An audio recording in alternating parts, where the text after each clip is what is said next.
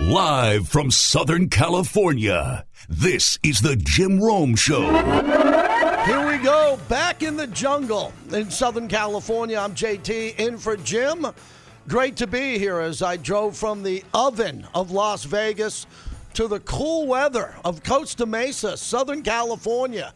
70-degree weather. Guys wearing hoodies as I came out of, 10 or 15 days of 110 or more. Good to be back here. Getting used to coming back here in the jungle every summer. Thanks to everybody, the XR Ford TI, for having me back in here. We'll be here today and tomorrow, and we got a lot to get to. This might be summertime radio for some, not for me. I'm grinding all through the summer, multiple shows. This isn't a vacation show. I'm coming in here fast and furious, and we got a lot to get to as we open up the show. Here's what we're going to do for the next 2 days. We're talking football.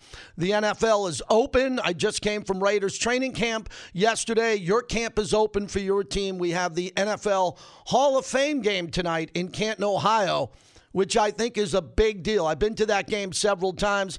Most of the time, no one plays. It's a non-event.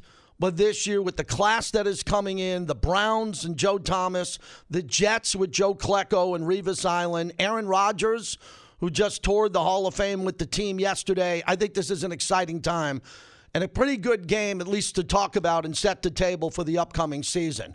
And what I'd like from you in the jungle, because you could be very critical in the jungle of the guest host or the topics of what we're doing, just talk football. Come on in with your football team over the next 2 days and tell me what they're going to do. Give me a record. Give me a number. Are you going to make the playoffs? Are you high on your owner and your quarterback? Are you down on your team? If you're down on your team, let it fly. That's what sports radio is. Sports radio is a weapon.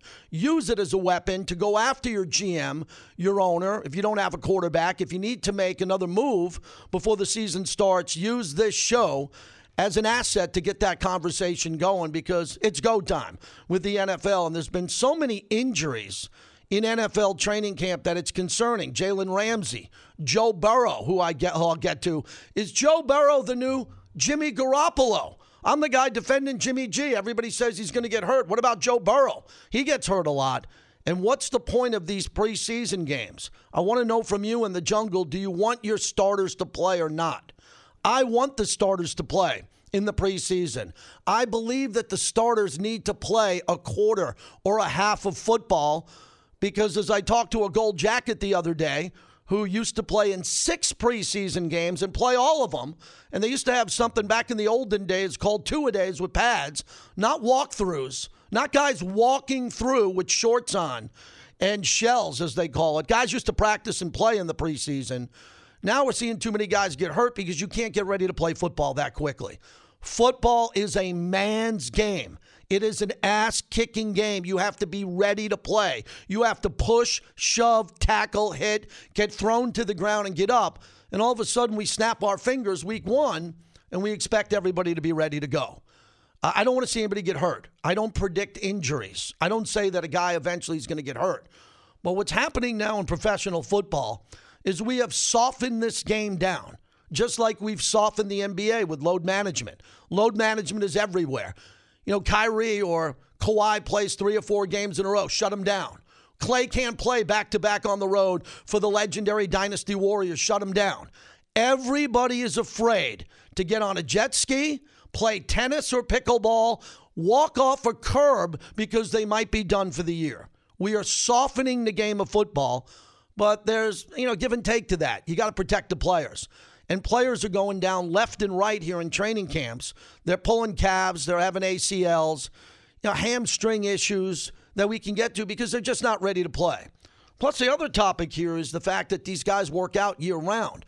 So my point is they're in shape. They look like Tarzan, but they play like Jane in the preseason. And what happens is they work out so hard in the offseason, because they all have private jets and they have second or third homes and they have trainers that get them ready to play, and they are playing and they're in shape and they look great, but they're not in football shape.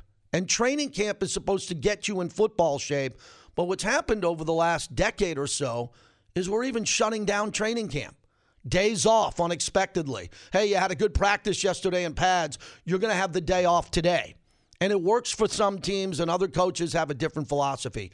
I'd like to know your philosophy today on the expectations of your team in the preseason, Because, again, the season's going to jump on us in a month. The games are all going to count. Week 2 counts as much as week 14. They all add up the same when you do the math. But what is the preparation that you like or dislike from your head coach? And the most important topic when it comes to this is, what do you want to see from your quarterback? Do you want your quarterback to play at all in the preseason, or do you want to shut him down completely? I can understand why you want to shut down Jimmy Garoppolo in the Raider Nation, because he's been hurt a lot. Joe Burrow isn't going to play because he gets hurt a lot. Joe Burrow's been injured so far in his career. You know, Joe Burrow has not played. He hasn't had a training camp because of COVID and the injuries that he's had. This guy's already been to a Super Bowl and he hasn't had one training camp. So Joe Burrow, Josh Allen in Buffalo. A lot of my buddies who are listening from college, shout out to Geneseo State University, who are watching today that are big Bills fans. I picked the Bills the last 2 years to win the Super Bowl. Not to get there, to win the Super Bowl, because I thought they were an elite team ready to win. I'm not going to do it again. They let me down 2 years in a row. Oh, and also happy birthday to Marv Levy today. 98 bleeping years old for Marv. Happy birthday from Canton, Ohio up there. I hope Coach is there. So we're going to look at your team and the expectations in the preseason as I begin, because I play a lot of sound on my radio shows. I don't have 6 or 7 co-hosts. I don't have clappers in the background who do nothing and just clap and say, great job, and laugh at my fake jokes. I'm not a comedian. There's only been one guy qualified to be funny in the history of sports radio, a guy by the name of Jay Moore. And he hooked up with Jeannie, who owns the Lakers. He's the only comedian qualified. So I just do a fast-paced sports talk show. But as we open up the show, I do play a lot of sound.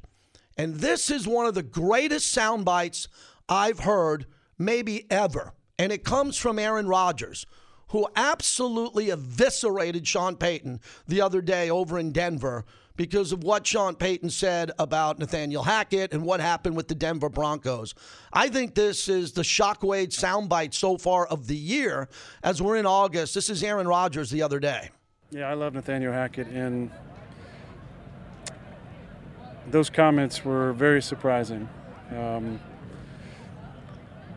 For a coach to do that to another coach. My love for Hack goes deep. You know, we had some great years together in Green Bay, kept in touch.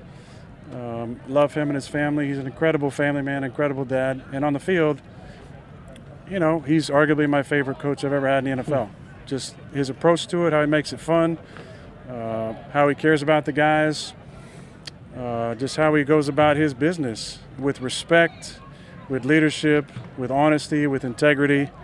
And it made me feel bad that someone who's accomplished a lot in the league is that insecure that they have to take another man down to set themselves up for some sort of easy fall if it doesn't go well for that team this year. I thought it was way out of line and inappropriate, and I think he needs to keep my coach's names out of his mouth. That was brilliant. That was absolutely fantastic. That is now the bar. The bar has now been set for every quarterback in this league. That goes to the Mount Rushmore of all-time quarterback sound bites, what Aaron Rodgers did. Now, I'm skeptical of Aaron Rodgers and the Jets because I grew up in New York, grew up a Giant fan. The Giants are the alpha team in that area. The Jets have never won anything since Joe Namath. And I don't usually buy into the Jets. I don't. I got members of my family who are Jet fans. Every year it's the same thing. Hope springs eternal. This is the year of the Jets, and it's never the case. But I got a lot of buy-in with the Jets this year because of that soundbite. That soundbite set the tone for me. I already knew how great Aaron Rodgers was with 4 MVPs and a Super Bowl. He should have won more Super Bowls. We know that. Brett Favre should have won more Super Bowls. But what Aaron Rodgers just did is he told me he wasn't here for a cash grab. We got Andrew Brandt coming up here in about 10 minutes. We're going to talk to him about the 2.0 of Aaron Rodgers and what's going on with him as he moves forward to the end of his career. And I never thought it was going to be a money grab because Aaron Rodgers has too much pride, but he's playing a lot of golf. He's single. He breaks up with every girl he's with. He seems like he's scattered from time to time with what he does in the offseason, and that just showed me how locked in he is. Now, we're going to see Hard Knocks debut next Tuesday, and I think it's going to be a good hook because I thought he would have a tough time with Hard Knocks because the last thing that Aaron Rodgers wants is he doesn't want a camera in the quarterback room, in the locker room, and all that. He doesn't mind the New York cameras that are going to follow him to a Taylor Swift show or follow him to a dinner in Manhattan. He doesn't mind that. That's called paparazzi. The last thing that Aaron Rodgers wants is a camera staring at him in the quarterback room as he's working with Nathaniel Hackett. And I thought eventually he'd trip up with that. He'd get a little bit chippy. But after that soundbite we just played you, not the case. He's completely dialed in and locked in for the 2.0 and the end of his career. He took a contract discount, which really isn't a discount. He's just taking more of the money next year. He basically said he's going to take a 2-year deal, and he's not going to retire after 1 year, which is fair. And he's going to go all in for 2 years. He's in incredible shape. His fitness is off the charts, and he's ready to go. Again, he won't play in the game tonight, in the Hall of Fame game. I wouldn't be surprised if he played a little bit in the preseason, if he threw the ball around for a quarter, simulated halftime with his teammates. He needs to do that. But Aaron Rodgers is locked in. And I wanted to open up the show with that because I don't have the Jets going to the Super Bowl, but I'm on the fence with the Jets going to the playoffs. And I think the Jets won't have a shot to win the division because Buffalo is elite. Buffalo and Kansas City are elite. Cincinnati could be elite. We'll see what happens with Joe Burrow. We hope he recovers at 100%. And there's not many elite teams in the NFC, as we're going to dive into that coming up here in a little bit. But I want your opinion on Aaron Rodgers because mine's changed. And I think to be a sports talk radio host, what you have to do is you have to change your opinion from time to time. You have to come in with strong opinions to do this job. And then if it changes right in front of you, you have to move your opinion and evolve with it. And mine has recently evolved with Aaron Rodgers because of that soundbite. I think he is laser-focused, locked in. There's no screwing around with the Jets. He has a chip on his shoulder, and Sean Payton just set him up beautifully. Now, many people in Denver think this was a setup to help Sean Payton win his team over because he went out there and took the heat to take it away from Russell Wilson, to take it away from his team that has a lot of receiver injuries now. They got problems on this Denver team in the receiver room. But I don't buy into that. Sean Payton's been doing this a long time. It felt like a hungover move by him. It felt like a guy who was drinking all night and partying all night and then got in front of a microphone and said something that he regrets. And let me tell you something, Denver. The Jets are coming for you. They play this year. That game, which we'll get to the schedule, is going to be amazing coming up here in a little bit. So what we want to hear as we open up the show, dial in at 800-636-8686. I'm going to keep it simple for you out there. What are your expectations of your football team? Above the number, below the number. Everybody thinks at this time of year in August, you're undefeated. Some people think they're going to the Super Bowl. Most don't. But you're going to be better than next year. Again, I just got back from Raiders camp, and the Raiders are better than people are giving them credit for. Raider Nation, you should use this platform to punch the Chargers in the face and the Broncos in the face. If you don't use me here, Raider Nation, I don't know what I'm doing here. I even got the Raiders water bottle today. You see that? I drove in from 115 with the Raiders water bottle here. Are the Raiders ascending or descending? We have a list of 5 teams that I believe are descending that are going to come down and 5 teams that are ascending that I think that are going to go up. And we'll get to those teams coming up here. One of the teams I think descending is to get those dirty, stinking, green, drunk birds of Philadelphia going. I think the Eagles are going to come back to earth just a little bit because of the players they lost in the secondary. And have you seen the Eagles' schedule? Have you seen that schedule in November? Oh, my God. I've never seen a November like that. And the Eagles are going to have to navigate through that. I don't think they'll win as many games there. And I'll tease ahead. I told you about the Jets. Obviously, I like the Jets a little bit more this year. Another team that I like ascending is New Orleans with Derek Carr. I mean, Derek Carr, Jimmy Garoppolo, is it a wash or not? That's open for debate. We'll see what happens at the end of the year. But with Alvin Kamara, I'm surprised the commissioner didn't call JT the Brick in the third person to New York to be in that Alvin Kamara meeting on the punches he threw in a Vegas nightclub that everybody in Vegas seems to know about and Alvin Kamara forgot about. He wants to go sit in front of the commissioner and say what? He didn't kick a guy when he was down. He didn't throw a couple punches. So that's going to be interesting how many games Alvin Kamara misses. And could that be a loss or maybe slow New Orleans coming out of the gate? I think most people believe New Orleans in that division is going to have a pretty good year. Lastly, before we get to Andrew Brandt, because we're going to break a little bit early here, he's coming up here at 20 after the hour. Last year when I was sitting in this seat, 2 big things happened. The Kevin Durant move, that was early in the summer, and then the breakup of USC and UCLA leaving the Pac-12. Now as I sit back in the jungle, the Pac-12 might be over by the end of the show. Discover credit cards do something pretty awesome. At the end of your first year, they automatically double all the cash back you've earned. That's right. Everything you have earned doubled. All the cash back from eating at your favorite restaurant doubled. All the cash back from that trip where you sort of learned to snowboard also doubled. And the best part, you don't have to do anything ridiculous to get it. Discover does it automatically. Seriously, though. See terms and check it out for yourself at discover.com/match. JT back in for Jim in the Jungle. 800-636-8686 at JT the Brick. On Twitter, if you want to get through, you could always hit Jim Rome up at Jim Rome on Twitter. Tweets come right to us here as we open it up here. As I said in the monologue, I think Aaron Rodgers, everything he's done here in the offseason has been close to perfection. A guy who knows him well, did deals with Aaron Rodgers, the former Packer executive. He's the executive director at the Moorhead Center at Villanova. And I read his Sunday newsletter every Sunday before my shows. Andrew Brandt joins us. Andrew, great to talk to you again, and I'll jump right in. I'm all in on Rodgers. Yeah. With everything he's doing, he's redirecting how to behave as an aging quarterback, moving to a new team. Just give me a big picture of what you thought about him with the contract coming in and what he just said about Nathaniel Hackett over the last couple of days. Yeah, JT, always great to be with you. And as you mentioned, I have experience with Aaron. We drafted him in 2005, it seems ages ago, and doing his first contract, and now he just did another one. And this one is the one everyone's talking about, where he had $108 million coming to him, albeit backloaded mostly in 2024. He's now moved a lot of it into 2023, but overall on the 2 years, he takes a $35 million pay cut. Huge, huge benefit over 2 years, if he stays, which we all think he will, to the Jets. And, of course, the honeymoon period with taking the young players out and being a leader and, as you said, defending his coach.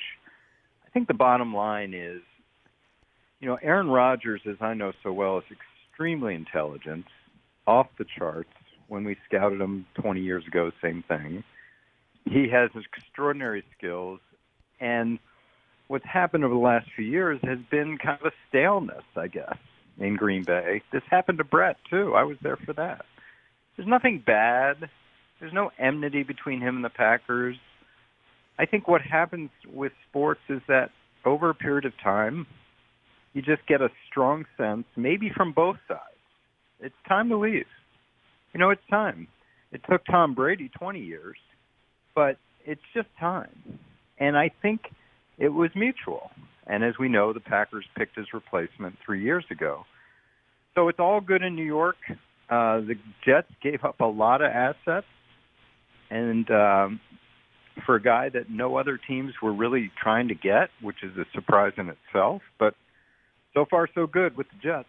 Andrew Brandt is our guest. So, Andrew, for our listeners here, when they hear about a quarterback taking a discount or less, explain that to me, because you put these contracts together. Did they all get it on the back end? Every time Brady renegotiated and got fresh new money, they don't talk about the new money that he got in the signing bonus. They talk about what he gave up. Mahomes now is making less than some of the quarterbacks who are going to get new deals. What does it mean when they say a quarterback took a discount in the case of Aaron Rodgers if he's going to get it all in the long run?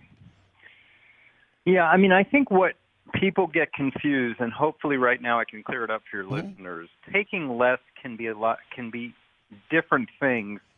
All quarterbacks take less cap-wise. In other words, you come to a player with a huge number on his salary, $20, $30 million. You say, we're going to turn that into bonus, which is prorated for cap purposes. And if you have 5 years left, you turn a $30 million salary into bonus. That means you're counting it $6 million a year instead of $30 million. You gain $24 million on the cap that year. You push it out into future years. You deal with the problem later. What Patrick Mahomes, Tom Brady, and now Aaron Rodgers have done that others haven't is they actually take less cash. Now, it's not one thing to take less cap, move it around, help the team sign other players. But taking less cash is a much different animal, and I'm not sure why they do it, but it's not to, quote-unquote, help the team. You can help the team moving cap room. helping the team with cash is really kind of helping the owners. So again, Aaron I'm kind of looking for more to the story here, because one report I'm reading 3 weeks ago is like he wants equity in the New York Jets, which of course is millions and millions and tens of millions of dollars for even 1%. Then I read he gives a $30 million pay cut. So I think at some point we'll find out the whole story. Andrew Brandt is our guest. So I got a front row seat, as you know, for Josh Jacobs in Vegas. And why didn't he take a Saquon Barkley type of deal? Or we don't know exactly what the numbers being offered from Las Vegas. We saw what the Giants ended up offering Saquon. But what have you, now that we've digested this over 2 weeks or so, and I haven't talked to you since, when we look at the depressed running back market, what should running backs do going forward with their agents? They have a sit down, not when they're coming out of college, but they're in year 2 or year 3 of their rookie deal. I think you got to play your ass off, because if you don't play great, you're not going to get franchise tag, let alone a big new contract or even a second contract. But with your background, what should the agent and the running backs be talking about going forward? This is the toughest question to answer. I wish there was an answer. Frankly, some of these running backs you mentioned have called me. And listen, I think I was there. The Packers, I turned down giving long-term big contracts after a certain number of years to 2 guys that were my friends at Green Bay. That's how hard it is.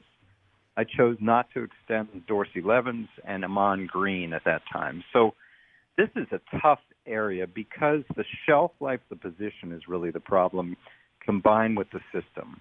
The system requires 3 years in college. That's prime earning years for running backs, not for other positions, but for running backs, yes. The system requires 4 years drafted contracts. The system requires 5 years for a first-round pick. By the time you get a sniff of free agency, you're past your prime. That's the problem for running backs. I think if you had to say something, as you hinted at, you get a guy who's had productive year 1 and year 2, and he starts making noise. Mm-hmm. The problem is you can't do a contract till after year 3, and because of the CBA. And now you're sort of, you're in this Jonathan Taylor situation, trying to make a little noise going into year 4, and the Colts say, well, we're not going to pay attention to that. In fact, you got a back injury, we may not pay you. So it's just this harshness towards running backs is so different than other positions. And I can frankly see why Josh Jacobs doesn't want the Barkley deal. For $900,000 of incentives and a salary advance, he comes in 6 weeks before he needs to. I mean, Jacobs will show up when the checks start in September, but why go to training camp without any assurances? Wrapping it up with Andrew Brandt. What's the next position, the domino position? Because linebacker, I grew up in the linebacker era of Lawrence Taylor, and then we had Ray Lewis, and the sideline-to-sideline linebacker seems to be disappearing. There's more of a hybrid. A former safety now gets stronger. He plays linebacker, or a linebacker comes off the field on third down. That never happened in the history of the great Packers with Ray Nitschke. And you go back to the history of the sport. Is there a position other than running back that you believe players should be concerned about because that position will be depressed in the next year or 2? Yeah, we used to talk about this in scouting as well. The positions that will, again, I use the word short shelf life, that will die out after a certain number of years. They lose value, and we would refer to this term short area positions. Mm-hmm. So a short area position is a running back. It's a linebacker. It's a safety. That they have to make plays in a short area, which allows for much more contact and much more wear and tear, as opposed to long area players such as receivers and corners. I just think this is where football is.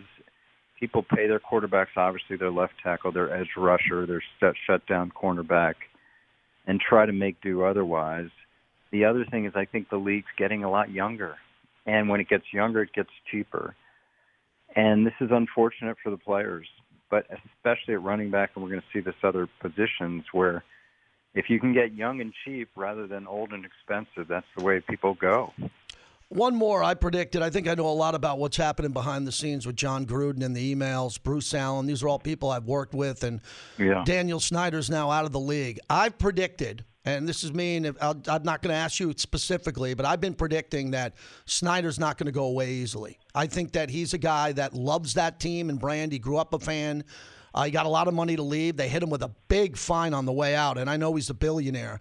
And I think there's more to this story. I think that Snyder, if he had information on other owners, it's going to come out. I think that Snyder is going to go away dramatically difficult. I think he's going to make smoke. There's going to be a fire. What are you sensing after the owners' meeting? That story went away. The John Gruden emails are still front and center as he has it in court, and there's not going to be arbitration as of now. Put this in a bow for me, Andrew, in your opinion, being around the league so long. What is the next shoe to drop, or what does Roger Goodell need to be worried about? And, you know my saying, there will be lawyers. Mm-hmm. I'm wondering, on his way out, when he got the $60 million fine, he paid that price. Did he also pay a price in terms of lawyers and indemnity clauses and everything he had to sign to get this $6 billion prize that he would never show his face again? In other words, no leaks, no things like that. Listen, there's never been a more revered owner in my lifetime, and I'm from Washington D.C. That was my team, and for him to walk out with this $6 billion price tag is just amazing to me. It's the best deal in the history of sports. He made over $5 billion of profit running the team into the ground for 20 years. It's an extraordinary price. Now, will he surface somewhere and bring out dirt on owners? Yeah, and then the lawyers will fight it just the way he's fought lawyers the past 20 years. But when Jerry Jones walked in that meeting 2 weeks ago and said this is a great day for the NFL, he's right. They removed Snyder, and they got a $6 billion price tag, which raises the value of every team in the league considerably. What a day for NFL owners that was. Tell everyone where they can get your newsletter. I'm serious. I read it all the time. It helps me get ahead of my week with show prep. How can they get it? Thanks, JT. I do one every week called the Sunday 7, Sunday morning while you have your coffee. Go to andrew-brandt.com. And then I'm doing these reels on Instagram people seem to like, at Andrew Brandt 2 on Instagram. Hope to see you soon. Thanks for coming on. Thank you. Andrew Brandt, really good, sharp guy. I was happy we could get him on today. I opened up the monologue talking about exactly what I think of Aaron Rodgers and the contract, and here's the guy who did the contract with Aaron Rodgers. U.S. Cellular knows how important your kids' relationship with technology is, and they have made it their mission to help them establish good digital habits early on. That's why they have partnered with Screen Sanity, a nonprofit dedicated to helping kids navigate the digital landscape. And for a smarter start to the school year, U.S. Cellular is also offering a free basic phone on new eligible lines, providing an alternative to a smartphone for kids. Start smarter with U.S. Cellular. Visit uscellular.com/built-for-us to find out more. Restrictions do apply. Visit uscellular.com for terms. Lined up, that jumping in for me, just heard from Andrew Brandt. Andrew Siciliano, who's hosted this show in the past from NFL Network. He's going to join us, America's favorite sports gambler, Bill Krakenberger. If you haven't heard Bill much, he's unbelievable. He'll tell you how to bet the NFL and college football. Listen to him, because 90% of the people who bet lose, and lose badly, and have to live under a bridge or have to deactivate their app because they're terrible. He will tell you how to win money. You're not going to want to miss that. That comes up at 11 o'clock Pacific time as I'm out west. And at the top of the hour, Dave Softy Mahler, great sports talk host. I like putting sports radio guys on when I'm in for Jim. They bring a lot of energy. He's great when it comes to the Pac-12 collapse and what the Seahawks can do this year. Are the Seahawks going to have a better year with Geno now that we know Geno Smith can play, or was that just a one-and-done thing? We'll talk to him coming up here in a little bit. If you want to get through via the email, you can. Just send it right to Jim or his Twitter, or hit me up at JT The Brick. This one comes in from Andy in Denver. JT, what have the Jets done or accomplished to make us think they'll be elite? An Aaron Rodgers soundbite? Trust me, as a Denver fan, I know all about winning July and August. Let's wait for 5 or 6 games into that brutal schedule to see what he can do. Well, I'm doing the show today. Okay, so I'm going to do the show today. I'm not going to wait till week 5 and 6. I'm just giving the Jets some flowers here because I love the way they're behaving. This has been a team that has behaved badly in the past, not getting in trouble and arrested and all that. They just buy into all the hype. I think the Jets this year, I love the way their camp is being run. I love the professionalism, even with the Hard Knocks cameras there. I think they are very well behaved and doing everything right. So that's giving me a little bit more buy-in. Do I think the Jets are better than New England? Yes. Do I think the Jets are better than Miami? No. I think it's going to be Miami or the Jets for the wild card. I think that Buffalo will end up winning that division by 2 games instead of 4, like the Patriots used to. Remember, the Patriots used to show up every year in August. We're in August. And the Patriots would show up for home games in August in the preseason. I've seen this. And their fans would sit out there. We call them the Chowderheads, right? The Beantowners would sit out in the parking lot in August, knowing that they were going to host a home playoff game in the playoffs. They knew this in August. They were having their lobster rolls. Tom Brady was there. Sully from Southie was next to you drinking a Sam Adams. Every Patriot fan for almost 20 years in August knew they were going to win the division because the rest of the division sucked. They were terrible. That's not the case anymore. Buffalo's still going to win the division, but they're going to sweat out a couple of games. So I got Buffalo winning the AFC East, and I think you could get 2 wild cards out of there. You could get Miami and the Jets coming out there, but I doubt it. It's going to come down to the Jets or Miami. And that brings us to Tua. What do you want to do, everybody, with Tua? Again, I am at the Game of Thrones wall trying to protect the Raider Nation when it comes to Jimmy Garoppolo. Everybody assumes Garoppolo's going to get hurt. I don't. Jimmy Garoppolo's won 70% of his games and 4 playoff games. What has Tua ever done? Who would you be more concerned about getting injured? Jimmy Garoppolo or Tua, who's been concussed several times? So if I got to take Aaron Rodgers or Tua, I'm hoping Tua plays every game. He's a very good player. He's not Justin Herbert, but he's a good player. And if he's able to stay healthy, then I think Miami will beat the Jets. If he doesn't stay healthy and he goes down, then I think the Jets have the advantage, and I don't want to see any injuries. So I think it's going to come down to one game. The game's going to come down late in the season between Miami and the Jets for that second wild card, and that's the only way they're going to get in. So I'm not saying that the Jets are going to the Super Bowl. I'm saying that they're going to be one game there or one game out with Miami. As we get out to the phones, Walter is out in Maryland. Walter, thanks for calling into the jungle. What do you got? How's it going there? I'm doing well, thanks.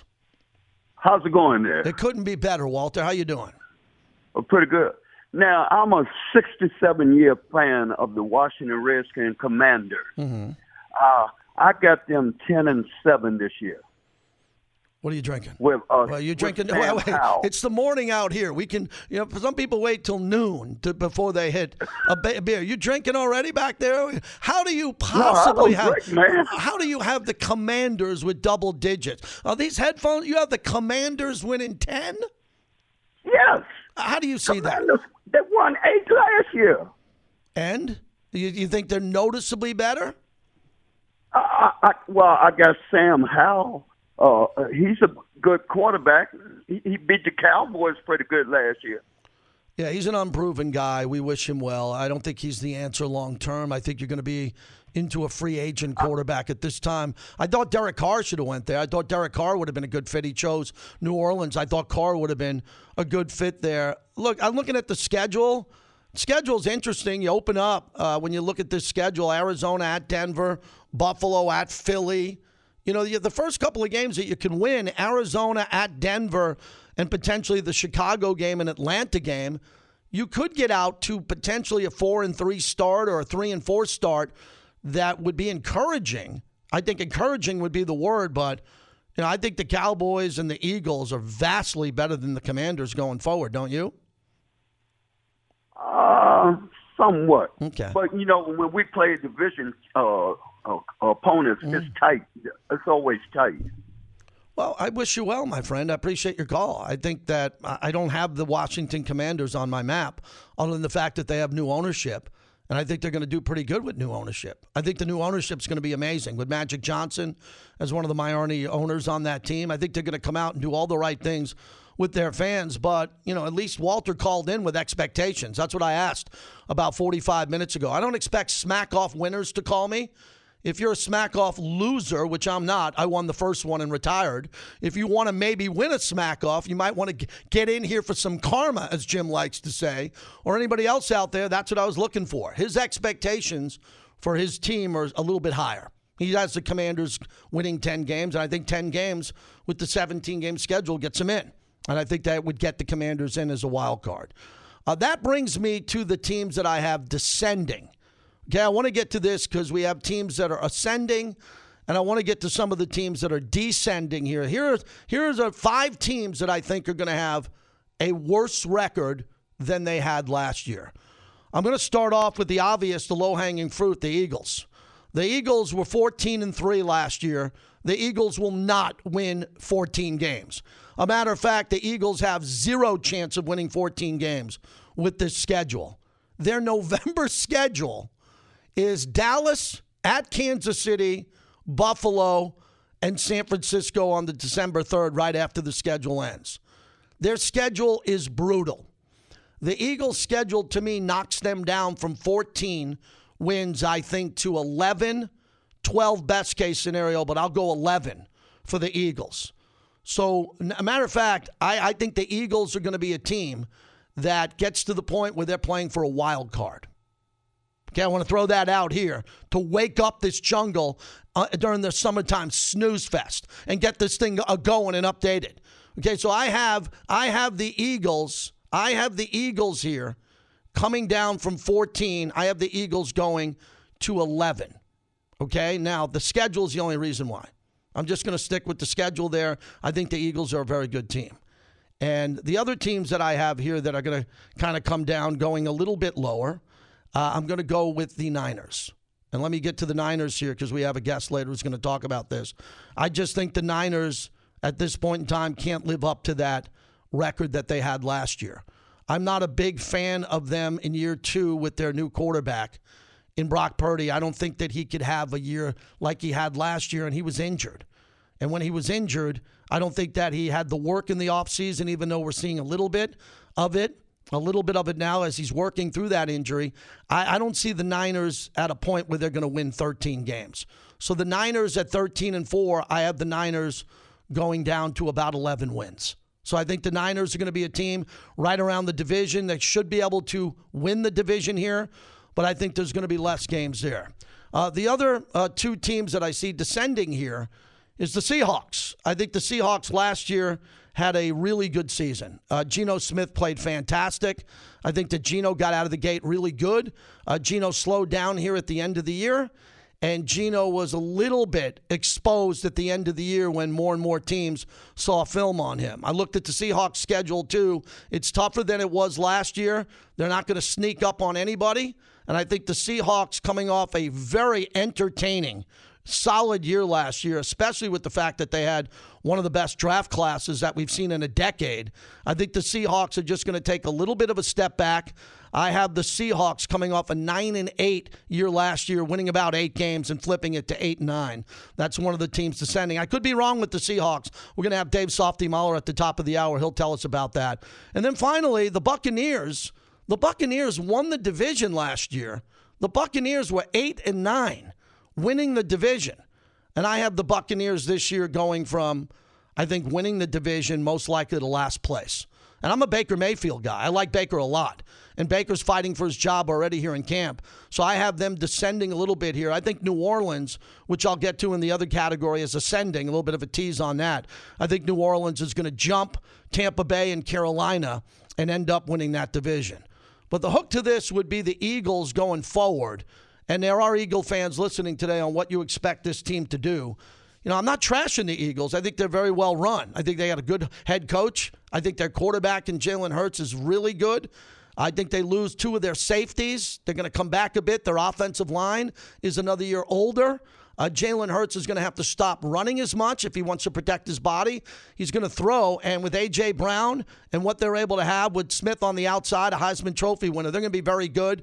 But I think teams are going to make adjustments coming up this year to the Eagles, who were 14-3 last year. I think they're going to make Jalen Hurts become a pocket passer more and throw downfield. I think the tape is going to be out there on him, and I think with what they've lost on defense, I think other teams are going to be able to sustain drives and keep Jalen Hurts on the sideline here a little bit more. And that brings me to an ascending team we'll get to. Where do I have the Dallas Cowboys going forward? I am super high on the Cowboys this year.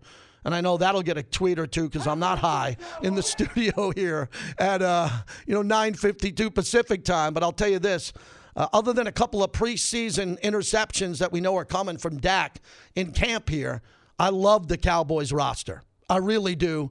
The Diggs extension, everything that they have on the defensive side.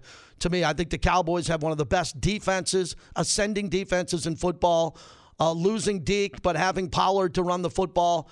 I love the Cowboys this year, and I don't remember the last time I've said that in a long time. I think the Dallas Cowboys are really close to being a Super Bowl pick for me in the NFC. How about them Cowboys? Where do you have the Cowboys as we'll talk about the ascending teams coming up here on the other side? We'll have Dave Softy Mahler. He's going to join us here in about 5 or 10 minutes from Seattle, from KJR, on what's happening with the Pac-12.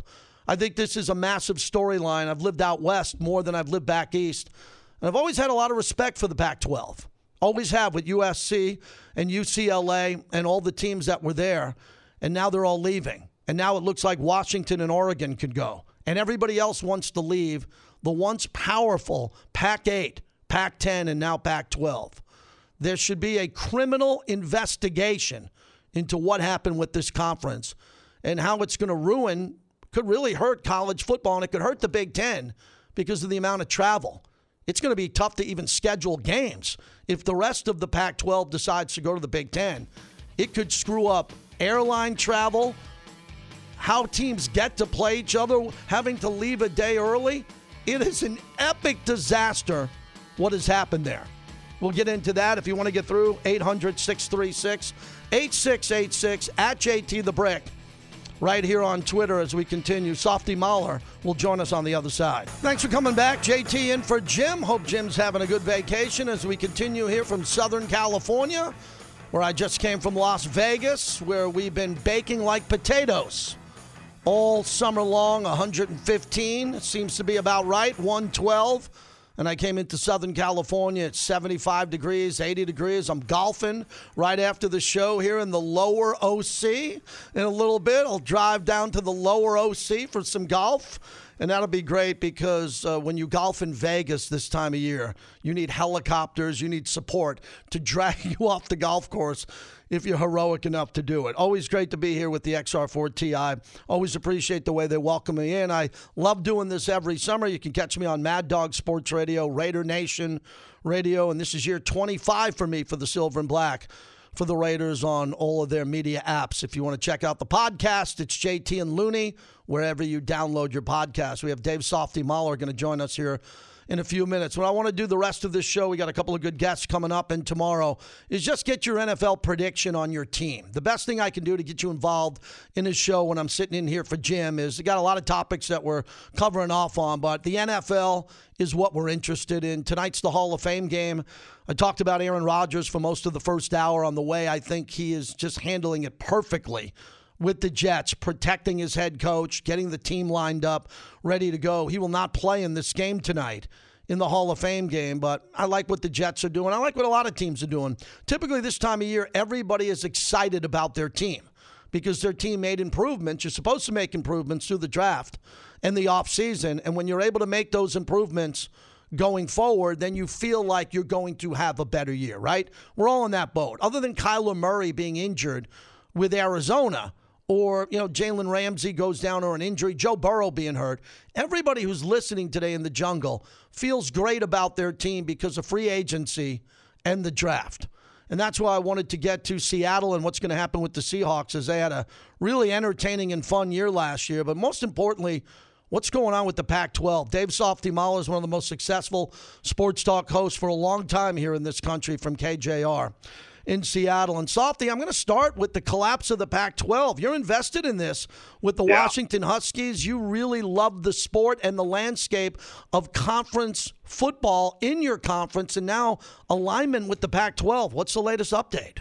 Actually, the latest I have for you, this is a JT the Brick Back in the Jungle where it all began exclusive. You ready for this, big boy? Yep. You ready? Here now is the brand new Pac-12 theme song for 2023. Dum dum da dum dum da dum dum dum dum dum. It's over, dude. It is freaking over. Okay, I mean, there might be a carcass of the Pac-12 still left, but the Buzzards are picking that thing apart big time right now. And if you don't get your hands on that sucker, there ain't going to be no meat left on that bone. Look, dude, this whole thing was coming when USC and UCLA took off, right? Like, the Big Ten may not have actually burned the house down, but they doused the damn thing with lighter fluid, and somebody else came along and lit the match. And then Colorado takes off. Colorado didn't even care to hear what George Kliavkoff's offer was going to be for a media deal. They said the hell with it and took off before he even offered the deal with Apple 3 days ago.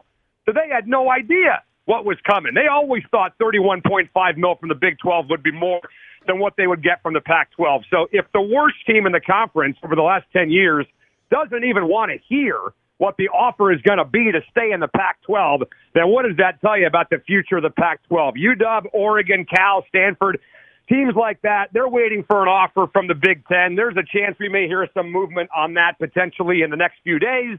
Everybody else is waiting to see if they find a home in the Big 12, the Mountain West, or who knows, maybe drop down to FCS football like Wazoo or Oregon State. I'm half kidding, by the way, but not all the way kidding. It's a mess, and it's coming to an end, and it's sad. Softy joins us. What blows me away, me being from New York, no one ever cared about college football in New York. It's all pro teams. So if you looked at what was going to happen back east with the Big East back in the day, no one cared, but you knew the money was there. How did Larry Scott and the Pac-12 screw this up so badly when the number 2 media market is Los Angeles, Hollywood, where USC and UCLA is? Why was there ever a struggle to get money out west in the number 2 media market with a couple of big programs based there, and everybody seeming to be happy for decades? How'd they screw it up so badly? Well, first of all, I'm glad you said they and not just Larry, because, look, you can blame the inmate all you want, but really the blame is on the warden. And the warden's the Pac-12 president. I mean, you got a bunch of arrogant people that are actually, frankly, naive to the actual way college football is run and what fans really, really want. Like, I just saw my buddy Yogi Roth, who works for the Pac-12 Network, tweeting out, what do fans really want when it comes to college football? And I said, look, dude, if we're being honest, you want wins. That's it. Nobody gives a damn about how smart the kids are or academic All-Americans or, community service work the kids are doing. For them and their careers down the road, networking, if they don't play football in the NFL, that's great. But you and me, we want wins, baby. We want national championships, Rose Bowls, FCS titles, BCS titles, whatever they are, New Year's Six bowl games. Nobody cares about that stuff. And the Pac-12 presidents could never get that around their thick friggin' heads. All they wanted to do was be in their ivory tower with their moral compass and do things the right way, do things the West Coast way, because we care about academics out here. And when COVID comes up, we're not going to play COVID. We're going to protect our players while those hillbillies in the SEC and the ACC and the Big 12, they're all playing football, putting their kids in harm's way. Well, how'd that work out for you? And how'd that work out for the rest of the country? The Pac-12 basically took a year off, for God's sakes, and it hurt them. It absolutely hurt them. And now here they are. The perception was in the toilet anyway, and now it's even worse. And the irony, JT, is that on the field, this might be the best season the Pac-12 is going to have in a long, long time. Between Bo Nix, guys like that, Michael Penix, Caleb Williams, Cam Ward, Cam Rising, Utah, USC, UW, Oregon State's on the come. This is like one final trip to the sack with your wife before you get divorced. One final night before you go see the divorce lawyer, and it's going to be damn good, and then it's going to be all over. That's great analogy radio. Dave Softy Mahler joins us. One more on this. I mentioned the schedule. I'm looking at UCLA and USC, and if it turns out it's Oregon, Washington, the Arizona schools, I know the Big 12 is fighting for some scraps here. You live in a beautiful part of the country, but at times it's tough to get to if you want to play football from somewhere on the other side of the country. How in God's name is this going to work out with travel? First off, travel in this country is a disaster. I know about charters and you have your own plane and you travel your team, but in order to get to some of these spots in the Big Ten, the Pac-12 teams are going to have to leave another day early compared to their old schedule. Give me the logistics here about what you're talking about in the Pacific Northwest, expecting Oregon and Washington if they do join the Big Ten, and how it's going to work from a travel budget. Yeah, I don't think it's as big a deal with the Big Ten as it would have been for the Big 12, to be totally honest with you. I mean, getting from Columbus to Seattle, Ann Arbor, you drive to Detroit, you jump on a plane, and you get to Seattle. Even with USC and UCLA in the mix, obviously, it's not that far a flight.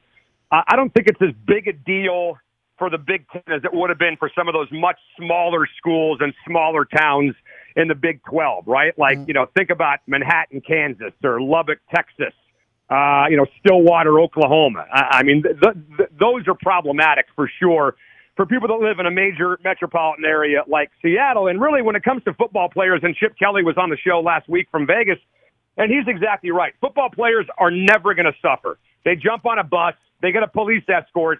They drive right up to the tarmac.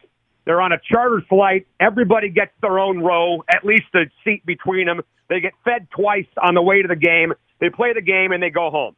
The problem is for the non-revenue sports, right? The Olympic sports, baseball, volleyball, softball, golf, swimming, soccer, sports like that have to fly coach. For kids like that, you're asking a lot of them, really. I mean, the term student athlete, I think we've kind of laughed at that for a long, long time. I mean, there's kids that play for Washington that, in name, they're students, but they're not doing much in school. I mean, hell, Michael Penix has already graduated. He's taken like 2 classes, and one of them is being a mentor to young kids. I'm not sure how much time Michael Penix, JT, is spending inside a classroom, but he deserves that. He's already graduated. He's been out of high school for 5-6 years now. So I think for football players, it's not that big a deal. Maybe not even for basketball players, men's basketball players. But for the lower revenue sports, it's absolutely a problem, for sure. Dave Softy Mahler, KJR. Let's move to the Seahawks. I wasn't blown away, but I was very impressed with the season last year.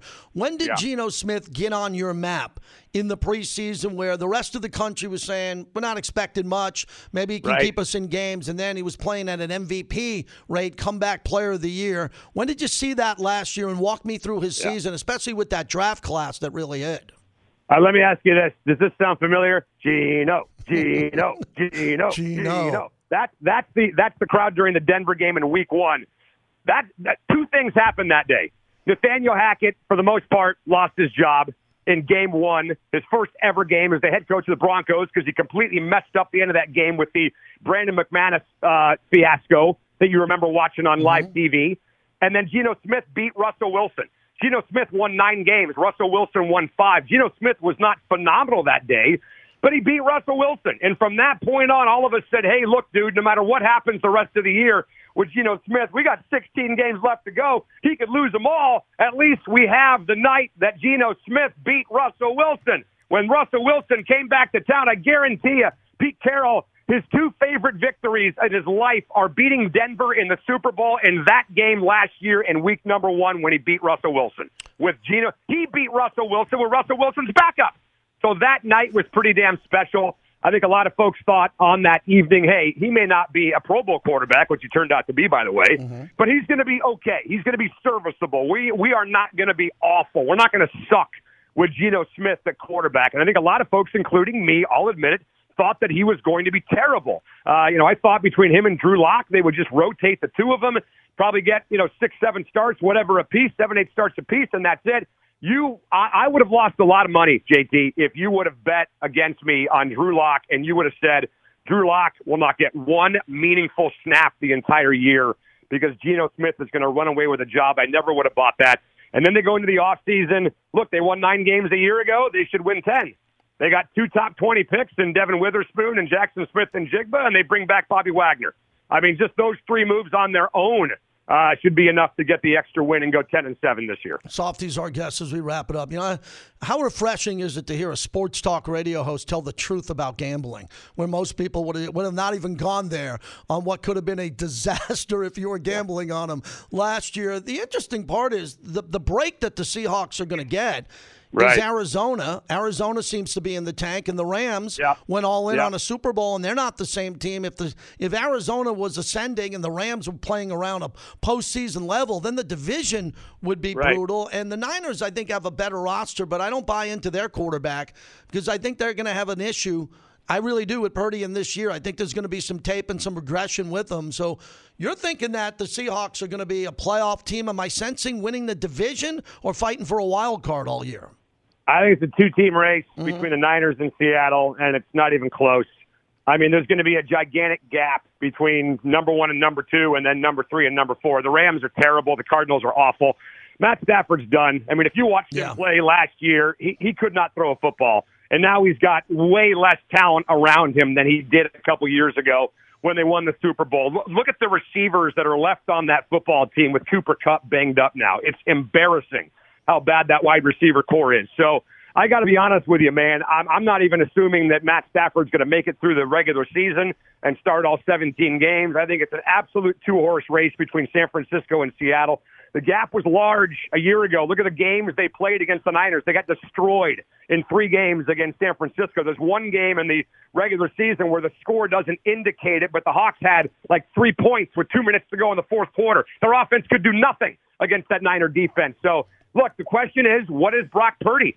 Is he the guy that we saw last year, or is he the guy that we kind of saw at the end of the year where he kind of maybe showed a little bit of, weakness and really kind of made Niner fans think twice about him being the long-term dude? So I'm with you. Geno Smith might be the best quarterback in this division, and that's not just about Geno Smith. That's also about everything else around him. The NFC is wide open, dude. It is absolutely wide freaking open this year. It's amazing how many teams can make a claim that they could win this conference and make the Super Bowl, and there's no reason why the Hawks should not be one of them. I can't believe it's taken you this long as a Kraken fan to congratulate me, a Golden Knight fan, on my Stanley Cup. Yeah. Long-time Golden Knight fan. I gave up a team. How long have you been in Vegas for? 10 years? I've been in Vegas longer than that, 20-plus years. But it's been 6 years. And look, the Kraken came into the league, and they were exciting. They were electric. The Golden Knights went to the Stanley Cup final year 1, and we were starting to think that the Kraken had a chance. Vegas finally wins. I say finally. How does that sound in Toronto when they've been waiting 50 years or longer there? Is it excitement now in Seattle after what Vegas did and what you guys did that you can not turn it around, but really hunt down a Stanley Cup in the next 2 to 3 years? Dude, it was crazy. First of all, the opener in year number 1, because Vegas went to the Cup in year number 1, the expectations were stupid in year 1 for the Kraken, right? Well, they did it, so why can't we? And obviously, I think teams approached the expansion draft a little bit differently the second time around, and maybe did not make the type of players available that were available to Vegas. They also had a red-hot goaltender, as you know, and Marc-Andre Fleury, and the Kraken really did not have that in year number 1. They did in year number 2 because Philip Grubauer caught fire. So that's what this is all about. Let's not overcomplicate this. It's all about a hot goaltender in the NHL. And the Kraken had one a year ago and almost went to the conference finals because of the way Gruby played last year. But the really cool thing about Kraken games, first of all, the arena is awesome. We got to get your butt up here to Seattle and check out Climate Pledge Arena. It really is incredible, man, what they've done. I remember when Key Arena opened up in '96, we thought it was cool, and then we went to Chicago for the NBA Finals and saw the United Center that had just opened up about the same time as Key Arena, and we said, man, our arena looks nothing like this arena. So it was kind of outdated the day it was open, 25 years ago. This place is totally different. But people are going to Kraken games just to be there, just to be a part of the atmosphere, be a part of the party. 95% of people in the arena don't even know what the hell they're watching when it comes to hockey. They can't even name players, let alone even talk about the sport they're watching. They just wanted to be there for the party, and that's what it was a year ago, and it was friggin' awesome. You're the best. Enjoy the summer. No city in America when the summer is cooperating with weather better than the 206 of Seattle. Thanks for doing this, my friend. All right, buddy. See you, man. Anytime. You got it. JT back with you. Hall of Fame game tonight. As I'm in for Jim, at JT The Brick on Twitter. If you want to get through, 800-636-8686. We're going heavy football today and tomorrow. We'll have a baseball guest tomorrow. We'll fit in what happened at the trade deadline or didn't happen. I'll get to the Mets and Yankees a little bit later on next hour as both teams are in the tank in New York. But the Hall of Fame game, last year this week, I was at the Hall of Fame game with the Raiders. Cliff Branch, their former great wide receiver who already passed on, he got inducted into the Pro Football Hall of Fame. I emceed his party, which was one of the greatest parties I've ever been to. Diana Ross performed. Let that sink in. Mark Davis, the owner of the Raiders, hid from everybody, other than about 5 people, that Diana Ross, he flew in to play this. One of the greatest parties, latest parties, best nights of my life. And had a great time. And at that game, the Hall of Fame game last year, Josh Jacobs played. Josh McDaniels was the new head coach of the Raiders. He was from Canton, Ohio. His father was there. His family was there. He wanted to win that game. And Josh Jacobs played in that game. And as I was on the sidelines for that game, everybody was kind of in shock going, what's going on here? This is one of the best players in the league, and he's going to play in a meaningless game. And people thought they were showcasing him potentially for a trade. They did not trade him, and he went on to lead the league in rushing. He led the entire league in rushing and played in the Hall of Fame game. So that tells you what happened a year ago. Today, a year ago this week, as the Hall of Fame game is tonight. So we're not going to see Aaron Rodgers. We're not going to see Deshaun Watson play in this game, and nor should we. Because if they go down to a torn ACL or they tear an Achilles, which they could happen, that could happen in training camp, that could happen in week 2, week 5, week 6. At least they're on full boat salary when that happens. You don't want to have that happen in a preseason game. But as I opened up the show with this, when do you want to see your quarterback play? When do you expect your quarterback to start? Dak looks really shaky at training camp from the reports. He's throwing picks. I like the Cowboys. I really think the Cowboys are an ascending team. I love the Cowboys this year, and I haven't said that for a decade. I think they have to be all in. I think that Jerry could blow up this team if they don't get to the Super Bowl. They're that talented on both sides of the ball. Offensive line, defense with Parsons. Dak, we know that Dak is running out of time. I think Dak's a good player. They're going to run it hard with Pollard, and they got receivers at CeeDee Lamb who can make plays on the outside. Cowboys don't have much of a weakness. They can turn the football over. They can score points. But how much longer are you going to give Dak? How much longer can Dak have the reins of this team and not win a Lombardi? And last year going to the playoffs and winning, I thought that was a big step. So with all this right here in front of us, I don't know what you want your quarterback to do in the preseason. Let me give you another team that I think's ascending. The Jacksonville Jaguars. I like the Jaguars a lot. They built that roster over the draft the last couple of years. They built it nicely. They got everything you could have there. They're good on defense. They got a potential superstar quarterback. They went 9-8 last year, and I think they're going to be better. I think they're going to be a 10-win team this year. So with the strength of the Jaguars, I don't think Trevor Lawrence should play a play in the preseason. I saw him play last year. He came back from the dead and beat Justin Herbert down 27-0. I don't need to see him in a preseason game. But Derek Carr of the Saints, an ascending team, do you want to see him play? He didn't play last year for Las Vegas, and he ended up losing his job. And he lost his job because they wanted to go in a different direction. But the Raiders were 4-0 in the preseason last year. Carr didn't take a snap, and then Carr's out of a job with the Raiders. What do you want to see him do with the Saints? Do you want to see him play at all? Yeah, I'd like to see him play a little bit. And the guy who needs to play is Deshaun Watson because they have the extra preseason game. This guy hasn't played in a long time. What are you going to do with him? When do you want him into the preseason games to find a rhythm? He has not had a rhythm since he's taken over as the highest paid guaranteed quarterback in the history of the league. So, of course, you don't want him to get hurt. You don't want him to get hurt at all, but you got to have him play because he has no rhythm with this team. So some of the teams that are ascending that I like, the Browns, the Jets, the Saints, the Jaguars, and I'm all in on the Dallas Cowboys. Good night.